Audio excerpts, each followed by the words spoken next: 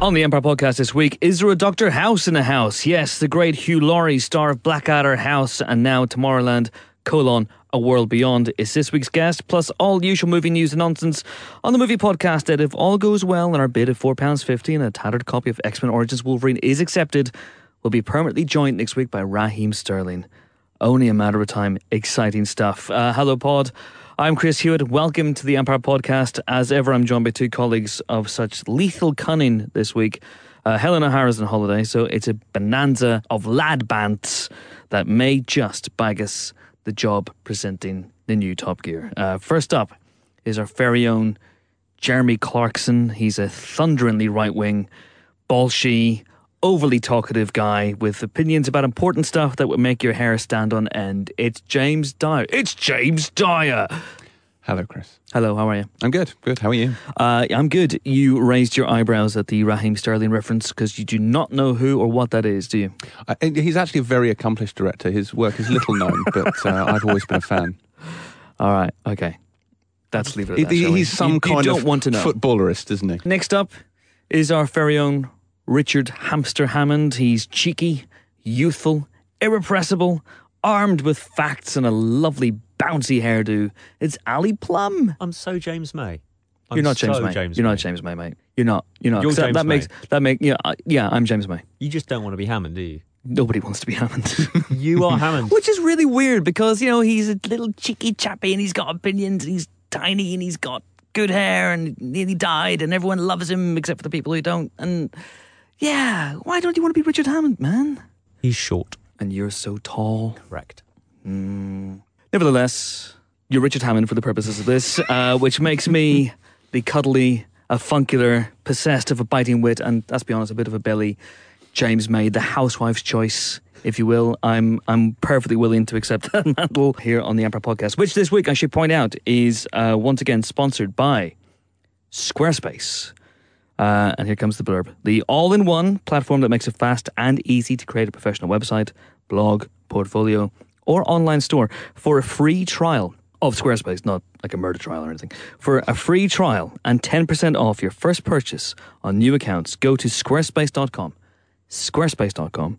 Use the offer code EMPIRE. In case you've forgotten what that is the Empire Podcast, so EMPIRE. There you go. It's all very exciting. All right, we've got a question. It has been sent in via Twitter. But before we get into that question, I'm going to address something that people have been raising on Twitter. People have been asking, are we going to do a Mad Max Fury Road spoiler special podcast?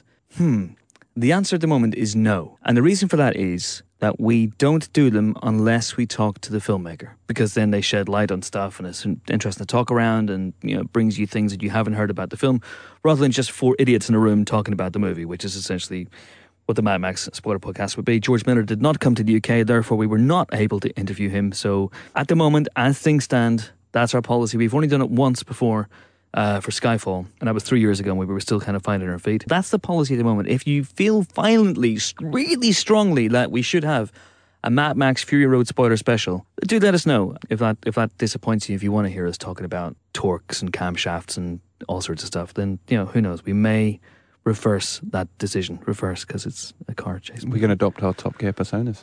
Top Gear persona. This week we have a question. Some say he's at Matt Bunk, and he is. And he sent in a question which is, you have to remake only one film of a trilogy, says Matt Bunk. One rule. You can't say The Godfather 3. It's too easy. Oh, that's harsh. It is harsh. It is harsh. And are we extending this? We just keep this in trilogies, right? We're not extending this to the Friday the 13th series or anything that's gone beyond 3. Stick it to trilogy. But then, of course, there's a difference between, a proper trilogy and just like a threequel. Yeah, does Alien 3 count? Well, no, because it goes on after that. I think if it stops with 3, you can get away with it. Personally, I would probably remake An Unexpected Journey, and I would have it continue beyond the Shire, cover the end of Smaug, and indeed the Battle of the Five Armies, and then, finish. Because I think it would have been a much better tale told as a single film. So your idea to remake a trilogy is to combine it into one scrap film. The trilogy. Yeah, basically. That's kind of interesting. Yeah. That series would have worked better as 2. I think everyone can agree on that one. It's kind of always the third one, isn't it? It's usually always the third part. That so if it is Godfather 3, it is Blade Trinity. It is Blade It's Trinity. Naked Gun 33 and a third. It is Naked Gun 33 and the third.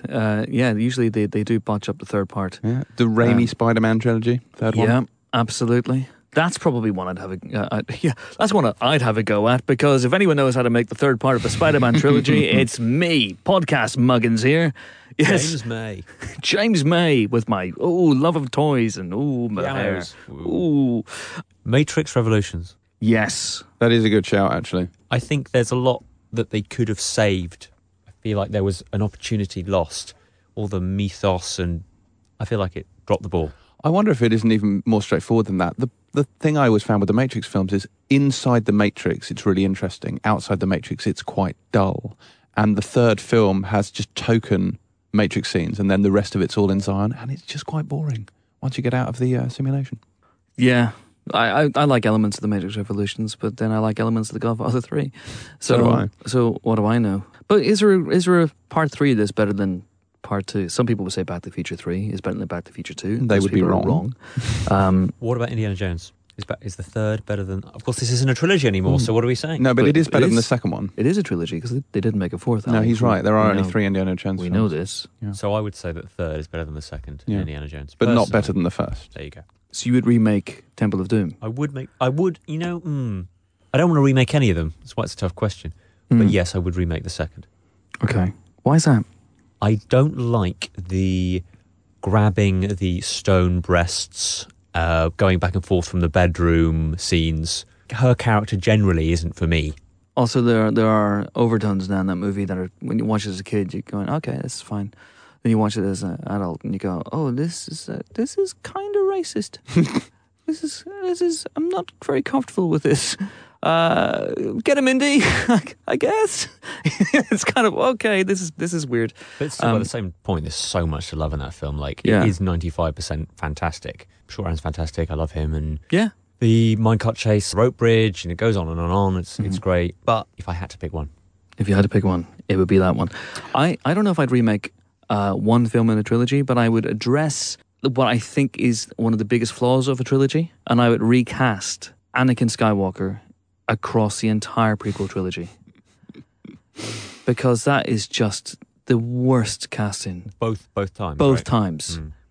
Hamstrung by poor character development and bad dialogue, yes. But when Harrison Ford said you can type the shit, but you sure can't say it, he could say it. He managed it. He managed it, and he did manage elevated that material. And Jake Lloyd, God rest his soul, and Hayden Christensen are just awful in those movies. And I also wonder, George at one point was talking about, he started off, George Lucas, by the way, sorry, in case anyone didn't know who George was. He was talking about at one point about making Anakin 12 in the Phantom Menace. And I kind of feel that would have been more interesting than a little boy who actually doesn't know how to pilot a starship and says yippee a lot and wants to smack. Yeah, he's one of the most aggravating screen characters, I think, and it's heartbreaking, isn't it? Because I mean, you got that fantastic teaser poster, which was Jake Lloyd with the sort of the shadow of Vader behind him, to sort of emphasise that this will be Vader, and then you see him, and you've just brutally emasculated cinema's greatest villain, and it's horrendous. It's just horrendous. I'm blaming him for midichlorians as well. Yeah, midichlorians and frankly, at the end of Revenge of the Sith, the nose. It's just. I mean, having anyone who follows me on Twitter will know that I sat through the prequels again a few weeks ago, and I have long, as have you indeed, been a defender of the prequels, and I have been forced to do a slight 180 on this particular A slight 180. a slight redaction. A screeching handbrake turn. Yeah, it was a little bit like that, to use another Top Gear analogy. It was. We're doing all right this We are week. doing we're quite We're doing automotive. It's good. Screeching handbrake turn. That's right. Leaving skid marks on the road. In fact, the only way the Phantom Menace could be worse if it was made by a German. Which, of course, is not. No, it's not. Hello, American listeners. Americans love Top Gear, man. They do. It's our best export. Americans love it. They're distraught about Clarkson in America. Probably. I don't know. I would also say one other thing that I would do, which is, again, completely changing the question for our own end, is I wouldn't necessarily want to remake a movie in a trilogy that exists, I'd maybe want to cap some films at 3. Oh, okay. Before they go on and tarnish the legacy that goes beyond. And yes, we joke all the time on this about there not being a 4th Indiana Jones film, but that's a good case in point. I would, with the best will in the world, because I love the man and I love his work, but I would go to George Romero and I'd go, don't make Land of the Dead, and certainly don't make the films that came after that, because it tarnishes your legacy. Land of the Dead's okay, it's fine, but the first 3 are masterpieces, and what came afterwards, there's not a single masterpiece to be found, sadly. So I would stop at 3 Dead films, and I'd go to the Makers of Police Academy, and I'd say stop at 5, guys. Yeah, you hit your high point at 5. You do hit the high point 5. Which of the Top Gear presenters would you remake?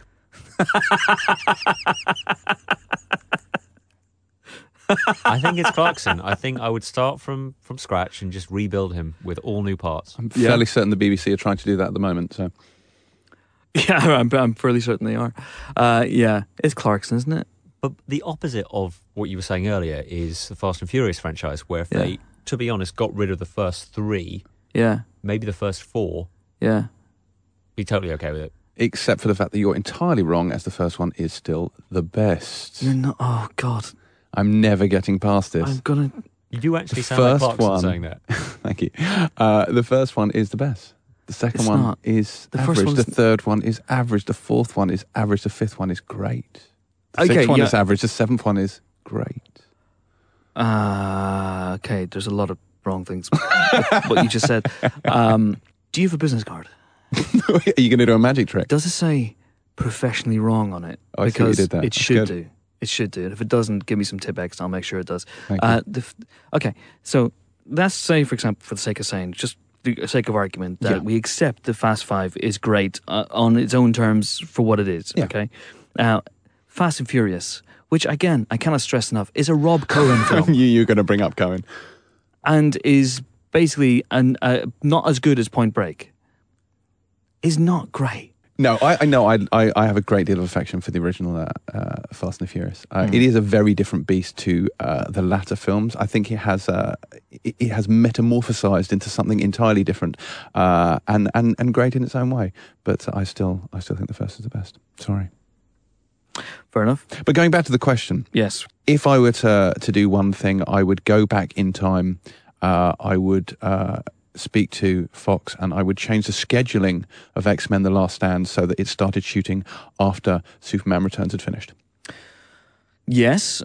Or give it a Ratnerectomy. Would you, well, that's a bigger conversation. I'm not sure that all the faults of X-Men The Last Stand can be pinned on Brett Ratner, to be fair. Because he came in with about 8 weeks to go. And a lot of the things actually were set in stone by Matthew Vaughn. So the death of Cyclops and all that sort of stuff was set in, so, if you want to attribute blame for Vinnie Jones' casting as a Juggernaut. I think there's plenty to go around. There is plenty to go around. Would you actually go one step further and say, Brian, don't make Superman Returns, just make the X-Men movie? Superman Returns, Yeah. Which it's a film I really, really like. It has a lot of good things in it, but Part of a threequel in its own way, part of a trilogy. I guess you could say that. Yeah, absolutely. It pretends that Superman 3 doesn't exist. So I'd say that would be a trilogy I'd remake. Superman Returns, I'd remake that. And replace it with Superman 3. Yes, I'd remake Superman Returns into the exact same as Superman 3. I approve. All right. Okay. Interesting. We had some interesting questions this week that we just don't have time to get to because people are banging on the glass and wanting to kick us out. We will get to them in next week's episode, I promise you. But if you do want to have a question read out in the Empire Podcast, do send it in to us via Twitter. We're at Empire Magazine. Use the hashtag Empire Podcast. You can email us podcast@empireonline.com, and you can Facebook us as well, where we're Empire Magazine. Right, so let's discuss some of this week's movie news. Hollywood's kind of gone easy on us this week. There's not a lot that's out there, but, I'm going to start with something which I think is very, very interesting. Paramount have assembled a franchise writing team that will oversee the Transformers cinematic universe. Huh. Yes. So they have a writer's room because Transformers is Every studio now in Hollywood is looking at what Marvel have done and have gone, ooh, we want some of that. Give me the cashola. And so almost every franchise at the moment is now going to go enter a world of shared universes and spin-offs and solo stories and all sorts of stuff. And Transformers we're going to be inflicted with some of those. But this is an interesting little writer's room they've put together.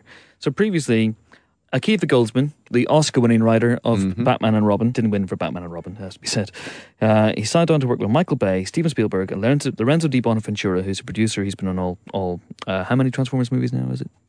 Eight, yeah. And they were to create a writer's room to develop more stuff. So now Deadline are reporting that Robert Kirkman, the creator of The Walking Dead, is on board, as is Art Markham and Matt Holloway, who are the writing team who did a lot of early stuff for Marvel, including Iron Man. Jeff Pinkner, who wrote on Fringe and Lost, and Zach Penn, who wrote X-Men The Last Stand, The Incredible Hulk, and a first draft of The Avengers that was not very good from all reports. So that seems to, that as I read them out, the names shifted in quality. But what do we think about that? There's actually, the Kirkman on this is interesting. They all seem to be an impressive group of people. The idea itself seems to work. Okay, so you get some good writers in a room and they'll come up with good ideas and good scripts, right?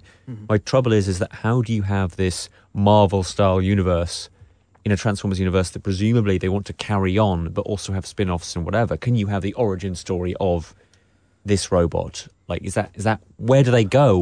Would you go see an Optimus Prime movie? Well, this is kind of what I'm talking about. And how can the Transformers, being so team-based, if you know anything about them, they're very team-based, have solo outings? I know the end of 4. Do we want to spoil it?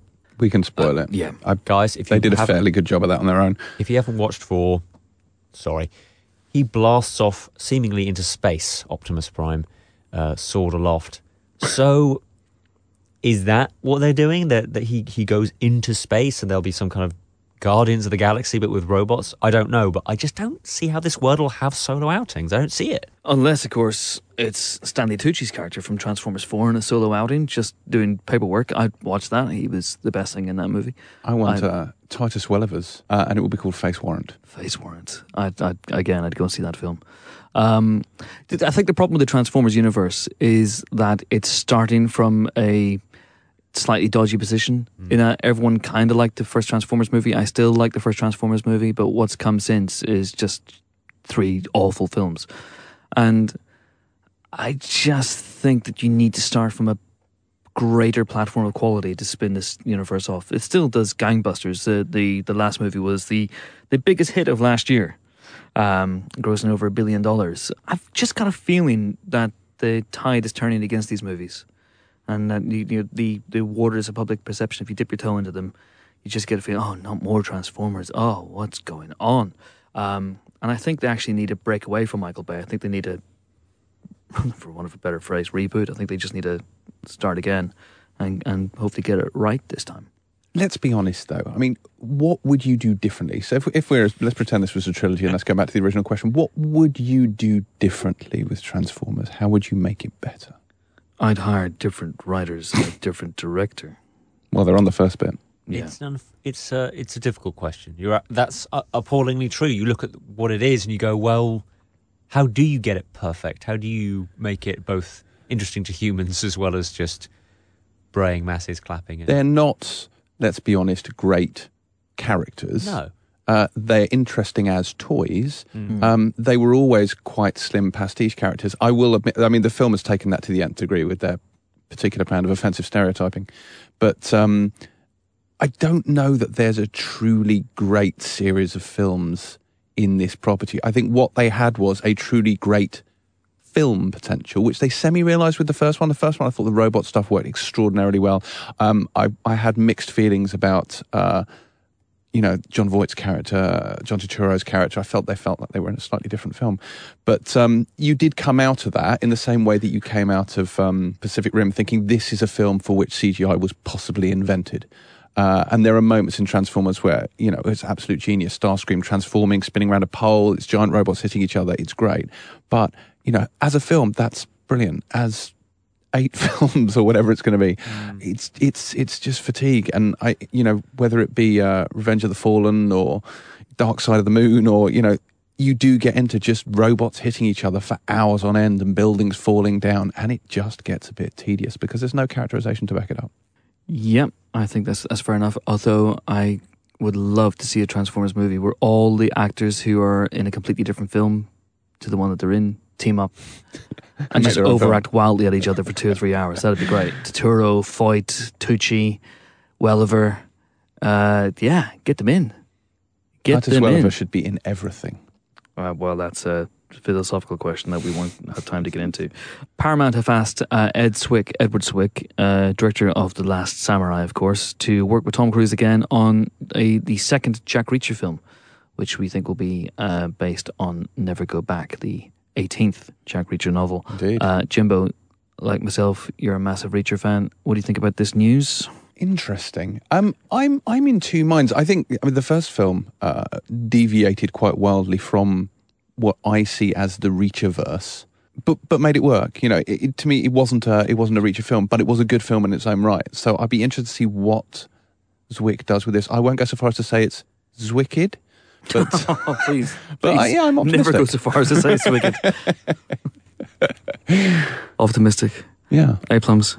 Well, let's look at his back catalogue. Ed Zwick's done Blood Diamond, which I think is a great film. Mm-hmm. Last Samurai has its fans. Maybe Love and Other Drugs isn't a good comparison here, but he's made plenty of good films. Defiance, Legend of the Fall, Glory. So, yes, he's got clout. Like, he's a worthy Reacher rounder-upper. No, that didn't work. Anyway, he seems to be a good choice for me, but I just wonder whether there'll be enough people willing to pay the money to go and see the film. How much did the first movie make? It wasn't a poor showing, but it wasn't substantial. No. I guess I'm just pleased that there'll be another movie. As James said, the first one was pretty damn decent, and I'd like to see what's going to go on from there. If you disassociate it from Reacher, it's even more enjoyable. Just pretend he's a guy who just sounds like he's called Jack Reacher and seems to be a bit like him, but is kind of totally different. But yeah, it seems interesting. I just hope it gets made. Same here. I'd like to see a few more of those, to be honest. But what it means is that Chris McQuarrie is not going to be involved. He's going to be executive producer, but he's too busy editing and finishing Mission Impossible Rogue Nation to do that. The Magnificent Seven, which is a movie that I am genuinely hugely excited about, is about to start shooting. And Peter Sarsgaard has signed on to play the movie's main bad guy, which is cool. It's a really interesting cast. So you have Denzel Washington, Chris Pratt, Haley Bennett, Ethan Hawke, so it's Training Day 2, Wagner Moura, Byung-Hun Lee, Matt Bomer, Vincent D'Onofrio. It's a good cast. That's a solid cast, I think. And D'Onofrio, contrary to reports, is not a baddie. He's one of the Magnificent Seven himself. So I'm excited about this. You guys, you think this is going to be good? I mean, I'll watch anything with D'Onofrio in it at the moment. Post Daredevil, I'm a massive D'Onofrio file. Yeah, I kind of want.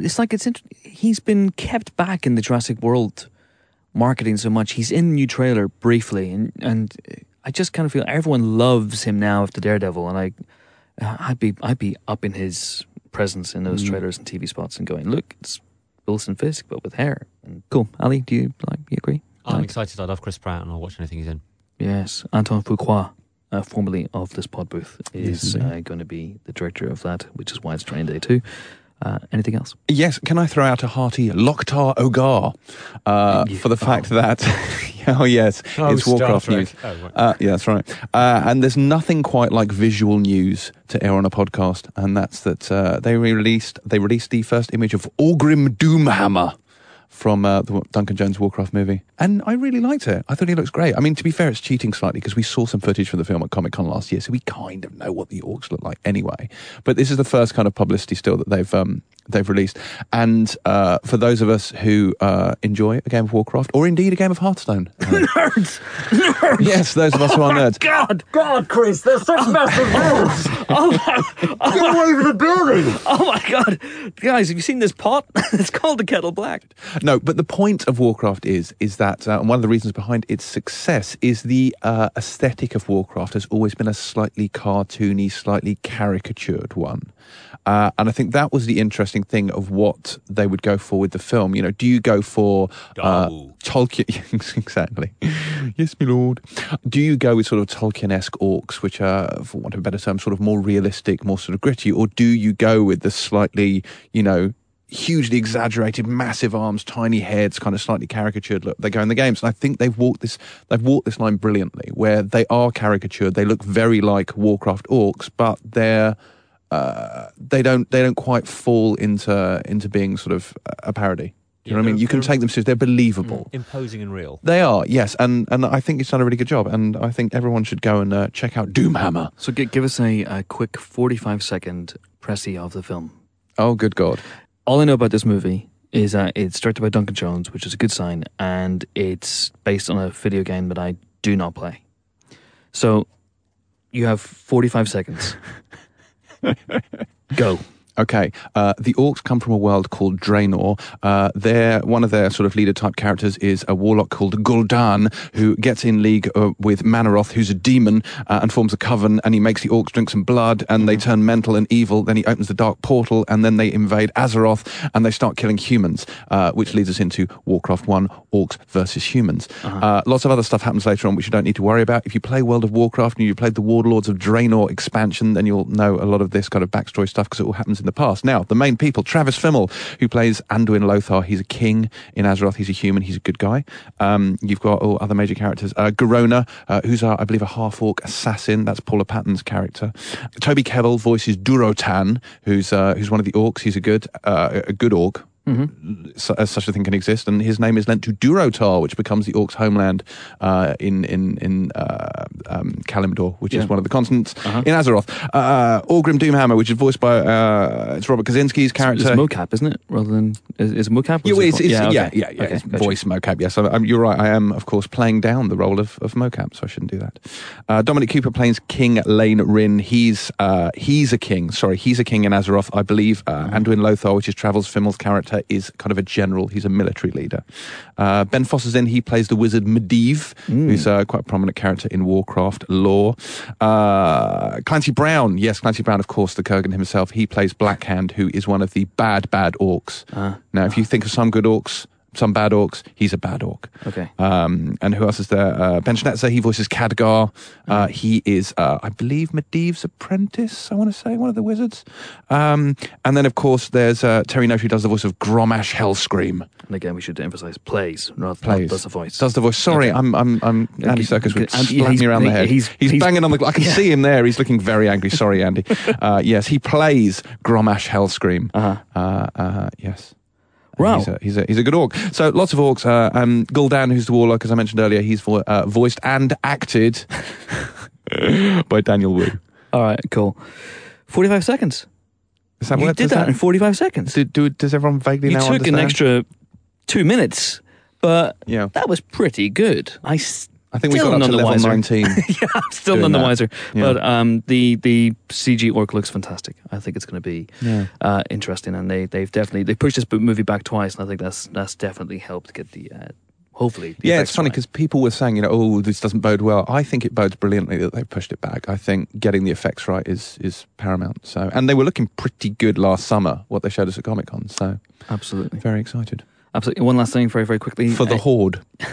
Is anyone here a fan of The Crow in any of its various iterations? Yes. So, how do you react to news that the upcoming reboot, remake, whatever you want to call it, directed by Corin Hardy, who's very, very talented, is looking to cast Andrea Riseborough as top dollar. Who's the crime boss, for want of a better term. I'm fine with this. I think I'm a fan. Alex Proyer's film is kind of a cult hit. I mean, lots of people do like it. I know you're not a huge fan, are you? I need to revisit it. I hated it. I really like it. Because I like Alex Proyer's stuff, and I kind of wonder if I should go back and take another look. Well, it's flawed, but to be fair, they had their fair share of production problems, with having their main star die. It does feel a little bit like a slightly weird goth rock video, but the soundtrack's fantastic. There's Cure, there's Nine Inch Nails, there's all sorts of kind of crazy stuff on there. I really liked the way they played it out. It's kind of strangely structured like a computer game where it's sort of sub-boss, big boss. He sort of takes them on one by one. But I enjoyed the character of Eric Draven. I thought Brandon Lee played it very, very well and sort of brought a life to it beyond what's in the comic. The comic's a very different beast. It's much, much, much darker. It's much more depressing. I don't know if anyone knows the origin of the Crow, but it's James O'Barr, who wrote the comic, sort of wrote it in response to the death of his then girlfriend. So it's a really, really dark piece of writing. And indeed the way it's illustrated, and it's very different to the film. I mean, Top Dollar, who obviously famously played by Michael Wincott in Proyas' film, is never seen in the comic. So having him/her played by Andrea Riseborough, I don't think is going to offend any comic aficionados. It's an interesting take. I mean, I think O'Barr's been much more involved in the production of this one, so it probably will hew closer to the source material, which frankly could make it quite hard watching. Yes. But, yeah, I'm optimistic. Yeah. So we shall see. Ali, do you have any thoughts on this one? Never seen The Crow. Never seen The Crow. Perhaps we should revisit it together and, with fresh eyes. It's a great idea. I like it. Right, that's the movie news, which means it's time now for this week's guest. Hugh Laurie is a bloody national treasure, and as someone who grew up worshipping a bit of Fry and Laurie, as I know you did too, Plums, along with Blackadder, it's a pleasure to have him on the show. Since his early days, of course, in British comedy, he's become a household name in the States, as has Jeremy Clarkson, thanks to his role as Gregory House on House. And he's also an acclaimed jazz musician. I was listening to his second album last night. It's very good. And this week he pops up as the bad guy in Tomorrowland, A World Beyond, opposite George Clooney. I went along to speak to Mr. Laurie earlier this week when he was in London, because he's currently shooting the John le Carré TV show The Night Manager, and he had one day, his day off, he came in. What a lovely guy. We had a wide-ranging chat about all kinds of things, including, hey, Top Gear. Top Gear. Look at that. We don't just throw this shit together, you know. Enjoy. We're delighted to be joined on the Emperor Podcast by Hugh Laurie. Hello, sir. How are you? I'm very well, thank you. How are you? I am not too bad. A lovely Sunday afternoon. Here we are, stuck in a hotel room. But this is the life we choose. We're in Claridge's hotel. It's a gilded cage. If it was a Travelodge, we might have cause to complain. Exactly. I have to say congratulations, first of all, on Tomorrowland. The British accent, is absolutely spot on. Thank you. How many years of research did you spend getting that? It wasn't quick. Yeah. It doesn't come easily. People think it's something you can just put on like a pair of shoes. It's not like that. 56 years. 56 years? Yeah. But then if you're going to do something, do it right. It's worth doing. Why a British accent? From 56 years ago, you committed, you decided, I'm going to do it. Yeah. I'm going to do a British accent. Why a British accent? Right? I thought it was just commercially, it made sense. Yeah. I thought I could see a future. I could see a future where slightly creepy British people would be used a lot in Hollywood movies. Yes. As sort of threats, as menacing, creepy people. Yes. And I thought, yes, that's a business I could get into and dominate. It's only the accent you've been practicing for the last 56 years, not the menacing, creepy side. How do you know that? You've got no way of knowing that. It's a hunch. The fact that I've got away with it, I have escaped the attention of the authorities for this long. Yes, no, I've concentrated. It's the accent mostly. Yeah. Do you still have a situation where Americans in particular think that you are American after being so convincing in House for? Yes, I do actually. Yeah. They do look at me as if I'm talking funny, but that I take that as a great compliment. Or not a great compliment, a compliment. It was. But I think it's a different world now. It's interesting because Mad Max is I know that there's a lot of flurry around the remake of Mad Max at the moment. When the first Mad Max came out, if I remember correctly, they actually dubbed Mel Gibson because they thought American audiences couldn't understand an Australian accent. I think the world is a very different place now. I think Americans and actually world audiences are much more open to hearing different sounds, different dialects, different sort of textures in films. They don't need to have things sort of translated in that sort of rather formal Soviet way into their own speak. They can, and I think that's great. I think people are used to. We're not in that Henry Higgins world anymore. Yes. I hope. I think there's a lot more sort of flexibility now, freedom for actors. That's interesting. As part of my research for this, I was watching a lot of your appearances on the Craig Ferguson show, the Late Late Show, which I was a huge fan. I used to live in the States for a while. And it's fascinating you're talking about people acclimatised into accents, and he never really dialed down the Scottishness, which he didn't. He didn't, although I always thought that he had a slight advantage because a Scottish accent is actually, I mean, I'm no expert in this field, but I think it is actually a component anyway of what wound up being the conventional American accent. The Scots went over there in big numbers, and there are certain vowel sounds that you actually think, wait a minute, Americans do that, but that's actually sort of straight Glasgow. That's where it came from. That's why they sound. And Irish too. Yeah. The sort of la-di-da middle-class Englishman has got actually a slightly bigger step to make than Craig Ferguson did. Yes. But you're right, he was very... I think that's why they loved him so much, because he was not someone who ever tried to explain himself or try and tailor himself to be what people wanted. He did it so much on his own terms that people just responded so well to that. It was so honest and refreshing. And it still is. I mean, he's an incredibly charming and he's a wonderful host, wonderful comedian. Mm. You've done so many things over the years. I mean, you know, acting, comedy, music as well. Chat show never occurred to you? Is that something that you being the host? Being the host, yeah. I have. I've thought about it. Mm-hmm. I think I would be absolutely terrible. Terrible. But that in itself has a strange fascination. I would love to see you be terrible. I suppose it would, actually, to have a chat show host who is just notoriously bad at small talk, or even big talk. He is even worse at big talk. So what are we going to talk about? Yeah, that would be quite interesting to see, actually. Just 30 minutes of straight social awkwardness. Yeah, that might be... you could actually call it the car crash. That would be amazing. Yeah. Well, I'm just saying, Top Gear is available. Top Gear is searching for a host at the moment. So I understand. I know you prefer 2 wheels to 4, but I'm just throwing it out there. Yes. It's funny because blimey, 20 odd years ago, when I did this sketch show with Stephen Fry, and we actually had a sketch in which we bemoaned the fact that car programs all thought that their job was to be funny, and we were sort of, so we made the point that we don't on a comedy show we don't review cars, so why can't they just stick to their own? And then we started reviewing the Nissan Micra. Yes, I just don't think that's something I would slot into very easily. The car crash with Hugh Laurie. You have one viewer, sir. Well, thank you, thank you. Every week from Tiny Acorns, etc. But let's talk about David Nix as much as we can, because he's a character that is difficult to talk about without getting into spoiler territory. But he is, as you say, slightly menacing and slightly creepy. Did you take a lot of inspiration from the name David Nix to Nix things, Nixonian? Did you have? Yes. I mean, I think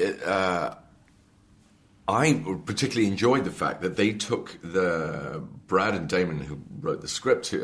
They took the names. They took the names seriously. The names mattered. Names mean something. Yeah. They colour the way people respond to a character in life as in films. And yes, there is a negative.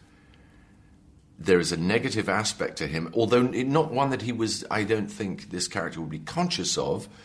I think he feels that what he is doing is for the best, is for the good of mankind. Mm-hmm. But there have been throughout history many dictators who have thought precisely that, that they are doing the best for people. If only people knew what was good for them, they'd understand. That's the sort of mindset of your average dictator. But yes, you're right. To enforce that vision on a population, an unwilling population, requires a sort of not negative, but a forceful it requires a form of discipline. That's a rather sinister word, discipline. But that's what he has. He realizes that this is a vision that he has to impose on people. If it's going to work, it has to be imposed. And yes, there is something negative about him in that way. It's safe to say he's not a very optimistic person. It's a movie about the power of optimism, ultimately. Are you an optimistic person about the future? I am becoming more so. Or at least, I'm either becoming more optimistic or I'm becoming more impatient with pessimism. I find pessimism as a sort of default setting, cynicism as a default setting, very sort of wearing, and I have resolved to be jaunty about the future. Does jauntiness come naturally to you? No, it's something I do jaunty exercises every morning to increase my jaunt factor. But it is, as the film says, it is a sort of an effort of will. That the future is, it sounds trite, but then a lot of true things do sound trite. But the future is what we make it, and the future is determined by the attitude we have as we step into it. I have found myself lately becoming, I think, more rather than less optimistic. I think partly because it may be my own personal fight against the aging process, that I'm determined not to become, Mr. Grumpy of Tunbridge Wells, because I find that so pointless. I just, it's so dispiriting, and the end result is a sort of apathy. Yes. And that any form of productivity or energy or creative spirit that one has, it requires optimism. It requires a sort of, to hell with the risks, we're just going to do it anyway and see what happens. And if it doesn't work, it doesn't work. That's not going to intimidate us into not trying things. It's interesting. I'm one of the many hundreds of thousands of people who follow you on Twitter, and you're not pessimistic on there. You're not. It's very easy to be cynical and snarky on Twitter, and that's a trap that you haven't, thus far, I think, fallen into. Yes, I have come awfully close. How many times have you deleted the tweets? I have deleted snarky tweets. It is a bit weird. It's like having a loaded gun around the house. You think, one of these days I'm going to accidentally pull the trigger and that's going to go off. I've got to keep making sure that I've emptied the gun. Yes, no. I think if it's going to have any function at all, it should that Twitter should probably be spreading love rather than hatred. But so yes, I hope I've managed to avoid it. A couple of times I've come awfully close, but so far so good. Indeed. One of the things you said recently, which intrigued me, was, and I quote, "My love for Gogglebox knows no bounds." It's true. Now that surprised me. It did, really. Yeah, it did. I didn't expect you to be watching Gogglebox. I'm absolutely transfixed by it. Yeah. Are they the Siddiqui family or Siddiqui, I think.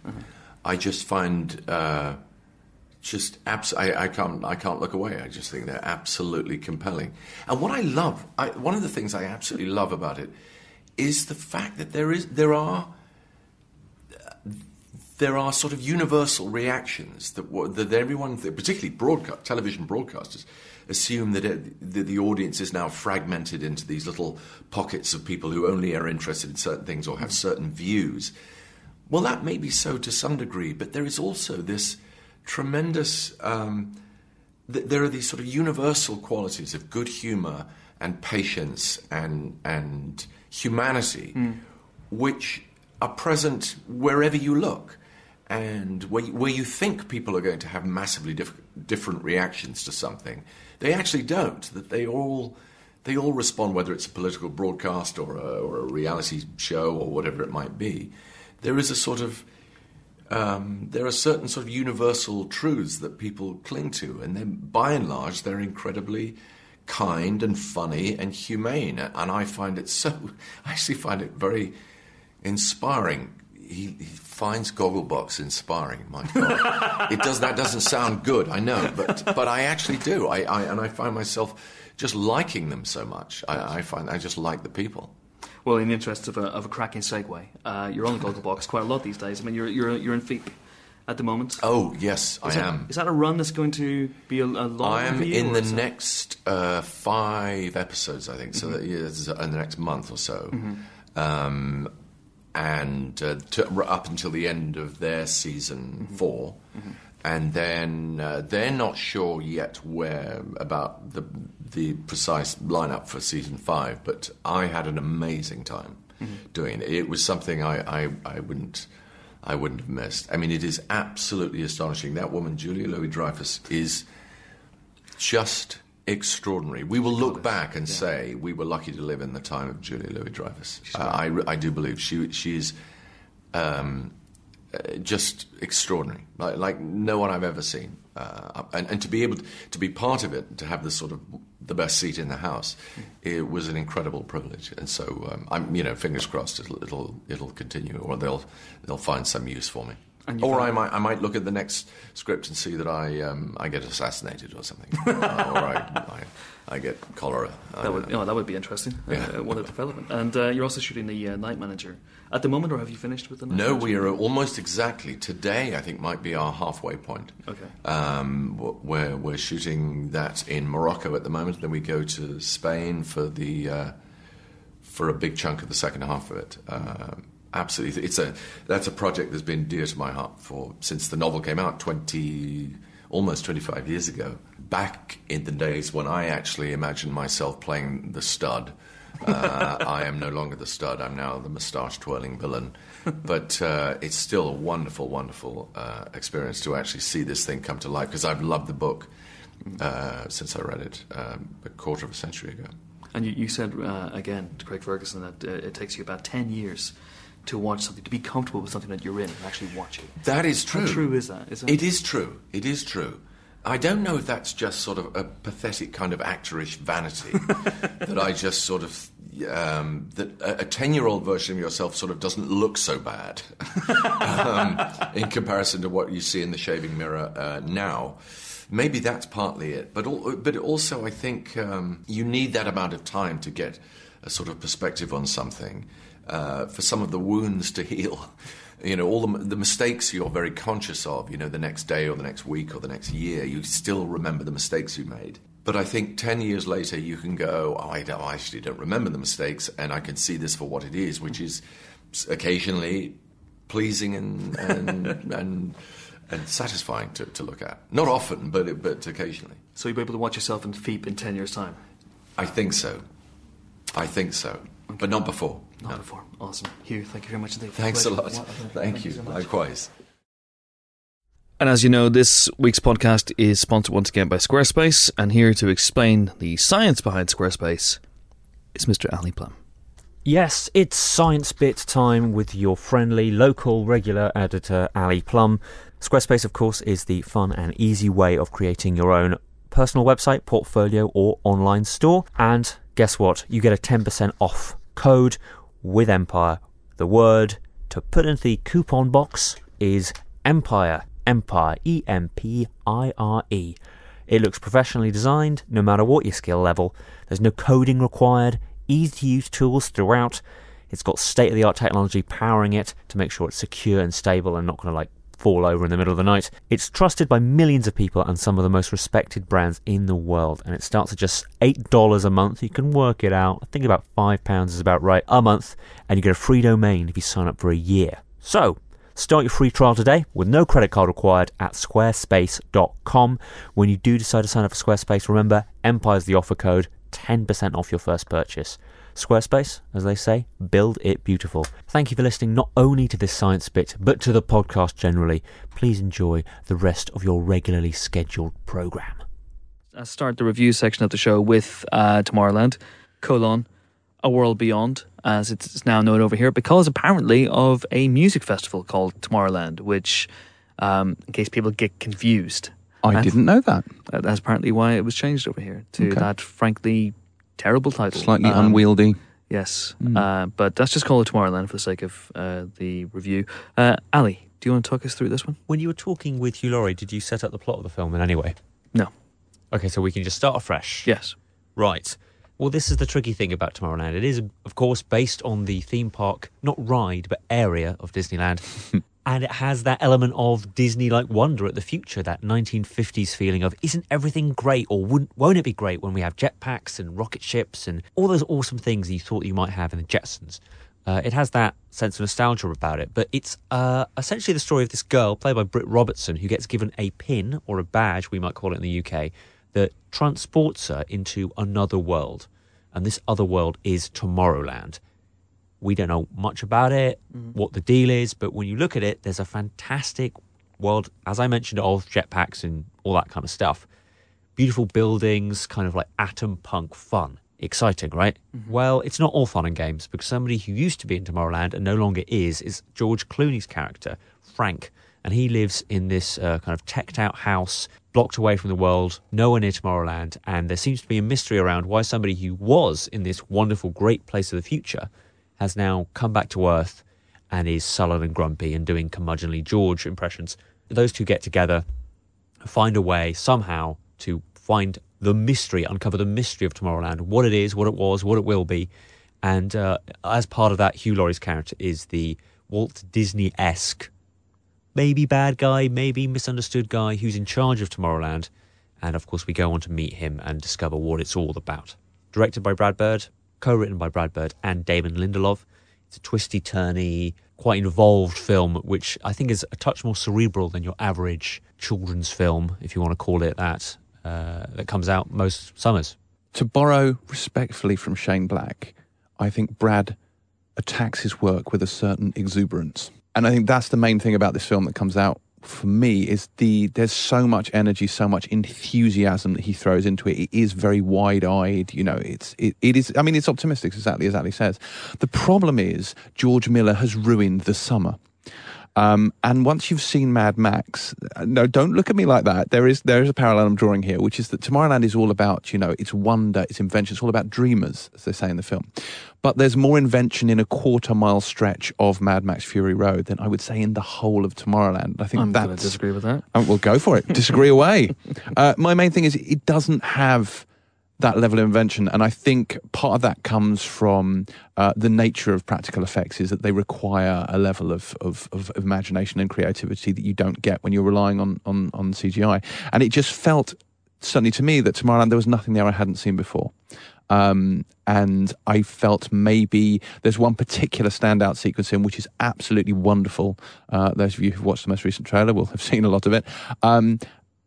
And had the whole film kind of continued at that pace, it would have been an absolute masterpiece. But for me, without that level of invention throughout, it didn't quite fire on all cylinders. It's a funny film. I felt after I watched it that I admired it more than I actually enjoyed it. And it's a difficult thing to kind of summarise or appreciate or write down how you feel about, because it's all about giving things a shot, having the big idea, putting yourself out there, thinking, what if I did this? And that's how great things are made. Now, I'm not saying this movie's a great thing, but it comes so close. I mean, it tries so hard, like you say. It has so much enthusiasm behind it that you want to forgive it all its flaws. You want to say, yeah, so that's a bit lumpy, and setting up that plot thing is okay, and that's a bit rushed in there, and blah, blah, blah.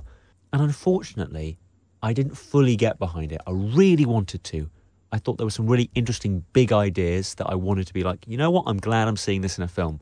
This was otherwise would be hidden in a book somewhere. Yeah. And you've made it palatable. But it didn't quite deliver for me. It felt like a movie that had changed as it was being made. It felt a bit mutated, a bit twisted. But there's stuff in here to enjoy. It's just, bizarrely, for a movie which is basing itself around the fact that you can't talk about it because it's full of secrets and spoilers, it still managed to missell itself.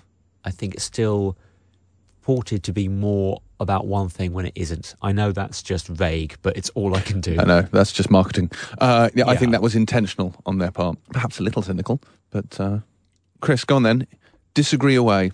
Well, no, I disagree with me, because I think there's one sequence in this film alone that had all the astonishing, boundless invention. Yeah, and there's a home invasion scene, which is largely now seen in the I think the third trailer for the film, and that was the scene that they showed at the New York Comic Con, which I attended last October, when I spoke to Bird Lindelof for the first time, and I came out of that Comic Con bouncing.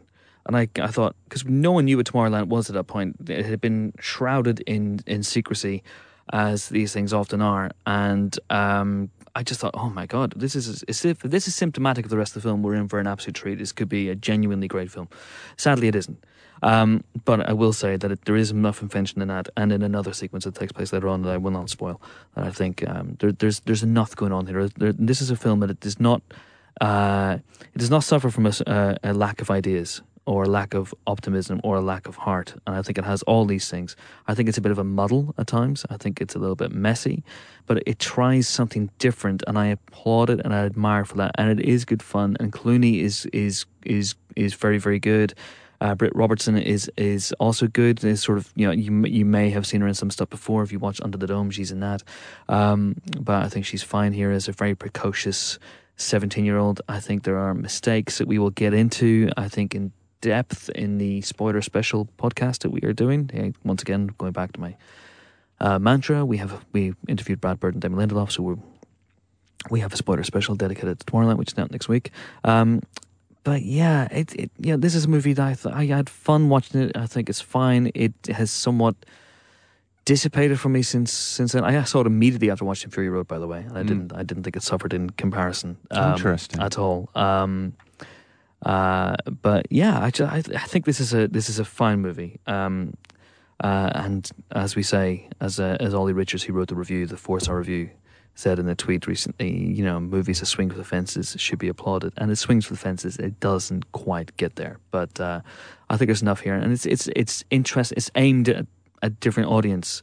It's aimed at sort of kids and teenagers and people, and I think it's not necessarily aimed at Brits either. Disney is a very interesting thing, and the idea about Disneyland and Disney as a person and as an inspiration, I don't think translates to Brits. The most we knew, when I was growing up, Disneyland was a place that was just, I guess, a bit like Tomorrowland. It was just, I was never going to visit it. I didn't know what it was. I didn't buy into the Disney ethos, and I think that this might communicate itself better to Americans. Who knows? I will also say one quick thing before we go into the very, very quick roundup, because literally people are banging on the glass now, and David Hasselhoff, I'm not kidding, is about to arrive. But so we can't give the other films, sadly, the space they deserve. But I will say one other thing is that I've already seen the way this is going on the internet, and I see that Damon Lindelof is going to get a lot of the blame for this movie's shortcomings, and I don't think that's fair. I will say that. I think this is a true co-authorship between himself and Brad Bird, and I think it's the easy way out, it's the lazy way out to say that Damon Lindelof is the author of the flaws of any of the films he's involved with. I'm not saying he's the greatest screenwriter in the world, but I think it's perhaps you should look deeper, dig a little deeper before you start apportioning blame. But having said that, we gave this film 4 stars. I know you guys don't agree with that necessarily, but I kind of do, and I think it's very interesting, and to go and check out Tomorrowland: A World Beyond. This week, really apologies for this. Again, we've got the Hoff coming. I'm not making it up. He's about to arrive. So there are 3 films this week. It's kind of a horror trilogy, if you will. There's the fantastic American/Iranian vampire movie, A Girl Walks Home Alone at Night, which is tremendous. Our Ian Freer gave it 4 stars. And I think it really marks... it's dark, it's atmospheric, it's got a weird sense of humor, it's got a skateboarding vampire. Quite frankly, I don't know if you want anything more than that, and I think it sparks a really interesting directorial voice in Anna Lily Amirpour, who's the writer and director of the film. So go and check that one out. 4 stars for A Girl Walks Home Alone at Night. There's also a really interesting sort of American body horror called Spring, starring Lou Taylor Pucci, which we gave 4 stars to as well. Probably the least that you know about that, better going into that one, but that's also very, very good. And then it's the remake of Poltergeist, which we gave 2 stars to. 2 stars for the remake of Poltergeist, directed by Gil Kennan, produced by Sam Raimi. Sam Rockwell's in it. That's about as good as it gets. Sam Rockwell's presence is sadly a tired retread of all the best bits from the first movie, which doesn't really understand what made the first movie so terrifying in the first place, which is pretty much par for the course when it comes to modern horror remakes, but there you go. So yeah, go see Girl Walks Home Alone at Night. That's probably film of the week. Spring's also very, very good. Tomorrowland, Really intrigued to see what you think, but do listen out for a spoiler special where we'll talk about it in more detail. And Poltergeist, sadly, the runt of the litter. Sorry about the monologue there, but time is against us. That is it for this week's Empire Podcast. Join us next week for more film-related fun. We'll be joined for the 4th time, I think. This is the first person to be on the podcast 4 times. Simon Pegg, who will be here to talk Man Up. And for the first time on the podcast, a man I've been trying to get into this booth for 3 years. He's remained elusive, and hopefully we're going to pin him down next week. Peter Serafinowicz, who's the star of Spy, which is a Shaun of the Dead and Space reunion, of course. So they won't be in the same room. Okay, there you go. Until then, it is goodbye from James. Goodbye. It's goodbye from Ali. Goodbye. And it's goodbye from me. I'm off to audition to become the new Stig. I've even brought my own helmet. See you guys next week. Bye.